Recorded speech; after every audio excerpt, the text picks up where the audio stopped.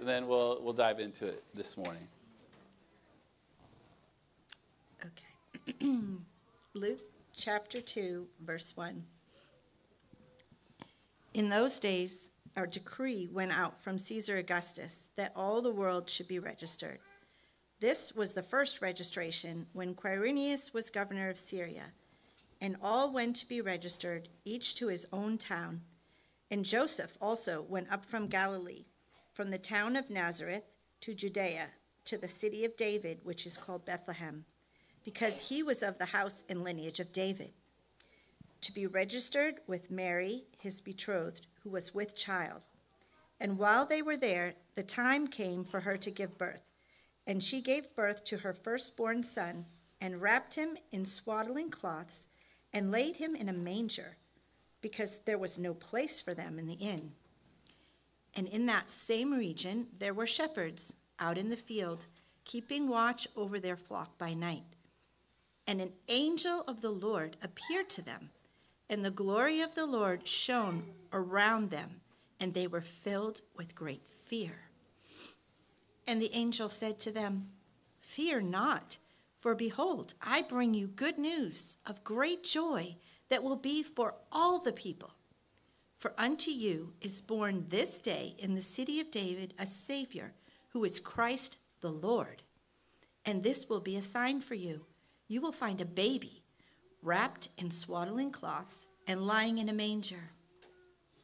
And suddenly there was with the angel a multitude of the heavenly host, praising God and saying, "Glory to God in the highest, and on earth peace among those with whom he is pleased." When the angels went away from them into heaven, the shepherds said to one another, "Let us go over to Bethlehem and see this thing that has happened, which the Lord has made known to us." And they went with haste and found Mary and Joseph and the baby lying in a manger. And when they saw it, they made known the saying that has been told them concerning this child. And all who heard it wondered at what the shepherds told them. But Mary treasured up all these things, pondering them in her heart. And the shepherds returned, glorifying and praising God for all they had heard and seen, as it had been told them. Thank you, Lord, for this amazing, beautiful account of what you did for us, Lord. And we thank you that we can celebrate the fact that you came to us and that you are still here with us. And we thank you for so many gifts that you've given us, Lord. We pray that our lives would reflect and display the love that you have invested in our world and in our hearts. And we pray and commit this time to you. And we pray and ask that that your words would just plant themselves in our hearts this morning as Jonathan shares the truths of this scripture with us. In Jesus' name we pray. Amen. Amen and amen. Thank you, Chris, for reading and praying for us. Everybody, Merry Christmas. It's so good to be together with you all. I was struck by the amount of plaid in the room. And so maybe afterwards, everybody wearing some plaid or flannel, you can get together for a little picture. That'd be great. Got to think about social media. Put it out there, right? Okay, Christmas is astonishingly good news for us. If I can say that word. Christmas is astonishingly, right? It's really, really, really good news for us, right? Now, many of us have a favorite Christmas movie. You could probably name yours, right? That movie we watched to essentially kick off the season and prepare for Christmas. It becomes a family tradition for many of us. Any guesses what it is in the Shradar household? Ooh, very close. That would be the Propes. So the family I married into would be Christmas Vacation. But it is Elf. Somebody said Elf, right? Okay, it is Elf. And some of you, it is Die Hard, which is not a Christmas movie, but that's okay. And for lots of people, though, it's also the movie Home Alone. Anybody have that? Okay, Shekinah, that's their movie. And we're getting really close to the point where Home Alone doesn't have much of a common memory for us culturally because we're all a little bit older now. Do you know that his mother in the movie was 36? Like that character that played Kevin's mother was 36. So how old do you all feel now? But I saw this meme this week that essentially describes what would happen if Home Alone happened today, right? And you can see in the meme that Kevin is like, okay, where's mom and dad? And then he just gets his phone and he texts and says, Mom, I'm home alone. And she responds, we just boarded the plane, but I'll get off the plane and come right home. The end, right? It's like, how boring would that be? We'd miss all the adventure. This is why cell phones are awful, right? We should get rid of them. Never let your children have them unless they're home alone, and then it's a real big help, right? But you miss like the adventure of the story, even the maturing of Kevin as a character, right? And as a kid, the mayhem, the wonder, and you would lose it all because of innovation, right? Essentially. And that meme stirred me to think of ways that we innovate essentially ourselves out of wonder, that we no longer get excited about things that should just blow our minds, that should be so amazing. Things meant to astonish us essentially become routine and meaningless in our life. And then into that reality enter Christmas, right? And I wonder, have we adapted so much or enough to domesticate Christmas, essentially? To make it a scripted, like, you can predict it Hallmark movie, where the poor girl always marries the European prince, right? Those are awful. That's okay. You can watch them, sweetie. But I wonder, do our routines and traditions essentially then for us dilute the scandal of this birth in a manger that is declared in Scripture and that the angels sung about? And today I want us just to spend a little bit of time to reclaim some of the wonder and essentially set our hearts to singing this good news of great joy once again. And I want to just make two observations from Luke's account of the birth of Christ that should set us right, that should put us in a posture of being astonished at how great this arrival and this news is. And that hopefully will fill our hearts with hope along the way. And it's essentially that this babe, the son of Mary, he is God and he is humble. So we start with he is God. And we've got another picture here. This is the multitude of angelic beings proclaiming the glory of God here as the shepherds look on. And we've heard it in the story, right? The angels are communicating to the shepherds, announcing this good news of great joy. A Savior who is not only a Savior, not somebody who's good that's going to rescue them, but he is Christ the Lord, the one who has been promised from the Ancient of Days. And they say, this will be the sign for you. You will find a baby wrapped in swaddling cloths and lying in a manger. And then suddenly there was with the angel a multitude of the heavenly host praising God and saying, glory to God in the highest, and on earth peace among those with whom he is pleased. Read one commentary this week that suggested this was not just a big number of angels, but this was all of the angels. Because this is God born in a manger. This is the incarnation, God becoming flesh for us. The angels praise God because he's lying there in this manger that they are declaring. And it's a real scandal for us. Even ChatGPT knows what a scandal the incarnation is. And that wonderful piece of AI says that divine in human form, this concept of God taking on human form, is startling. In the incarnation, Jesus is both fully God and fully human. This union of divinity and humanity in one person challenges traditional views of divine as transcendent and distant from human experiences. Now, don't go to ChatGPT for your theology. Check it first, right? But it is scandalous. This is huge. Like, we just think God's like this fairy that we can rub a lamp and get our wishes all done up for us just right, or someone that we control, or God has to be made in my image and do the things that I want. But instead he says, no, I'm going to enter into this human space and let them in on this glory. This babe in the manger is the eternal Son. We see this truth from John's account of the gospel. And he says, in the beginning was the Word, and the Word was with God, and the Word was God. He was in the beginning with God, and all things were made through him, and without him was not anything made that was made. In him was life, and the life was the light of men. The light shines in the darkness, and the darkness has not overcome it. And a little further on, John will say, and the Word became flesh and dwelt among us, and we have seen his glory, glory as of only the only Son from the Father, full of grace and truth. This is God taking on flesh, and along with the Father and the Spirit, the Son fully and equally shares this divine nature. And as the image and exact correspondence of the Father, the Son is fully God, and all of God's perfections and attributes are his, since Christ is the Son of God. And as the Son, he participates then in the divine rule of all things. He receives divine worship from angelic beings, and he does all the divine works that he does as the Son.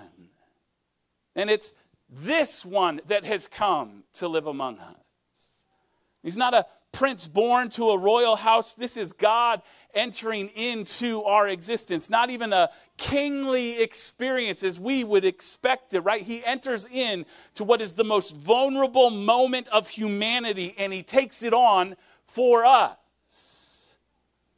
Lucy Shaw, a poet, wrote this poem called Mary's Song, and she says, quiet he lies, whose vigor hurled a universe. He sleeps, whose eyelids have not closed before. Where we might expect God to be distant and unapproachable, he is not, in fact, far off. He is so interested in our lives that the eternal Son sets aside the power that we expect him to work, and he does that for something glorious for us.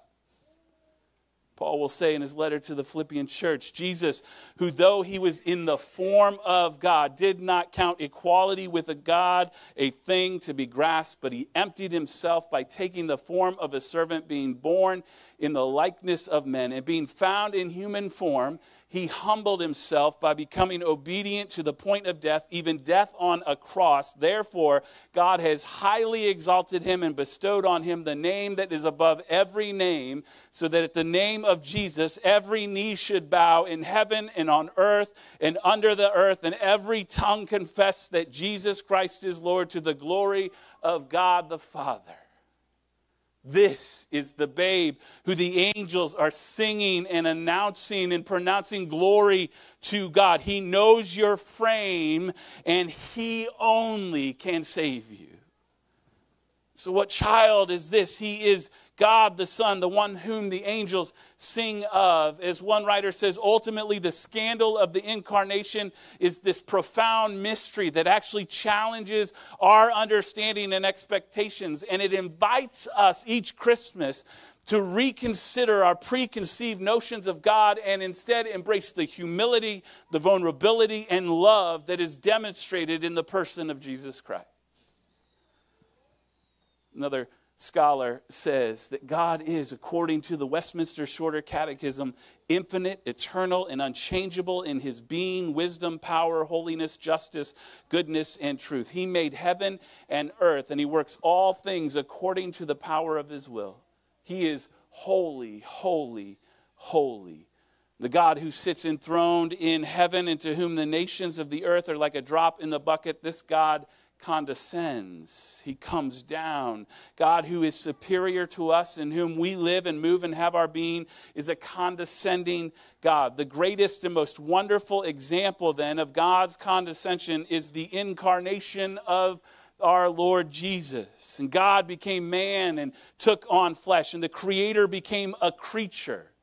The one who hung the stars lays helpless in a manger. The one who we teach our children is so big and so strong and so mighty became so tiny and so weak and so powerless. The king of the angels was made a little lower than the angels. The creator of time entered into time. The one whose everlasting arms are underneath his people lay vulnerable in his mother's arms. And there is no greater condescension. It's beyond illustration, beyond comparison, that God condescends is our only hope in life and death. And without God coming down, there would be no salvation for you and me. There would be no good news. It is the glory of our God that he condescends, that he comes among us.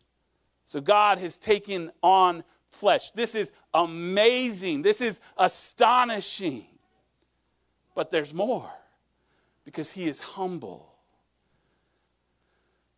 And she gave birth to her firstborn son and wrapped him in swaddling cloths and laid him in a manger, because there was no place for them in the inn. Was it a cave? Was it a stable, a stall with animals? Whichever it was humble. The awaited Christ, the generations longed to have come. Surely he would have been born in a palace. Surely he would have been born in somewhere clean, or even in a time where birth wasn't so dangerous. His lineage certainly wouldn't be, it would be untainted by outsiders or sinners. But instead, he's laid in a manger.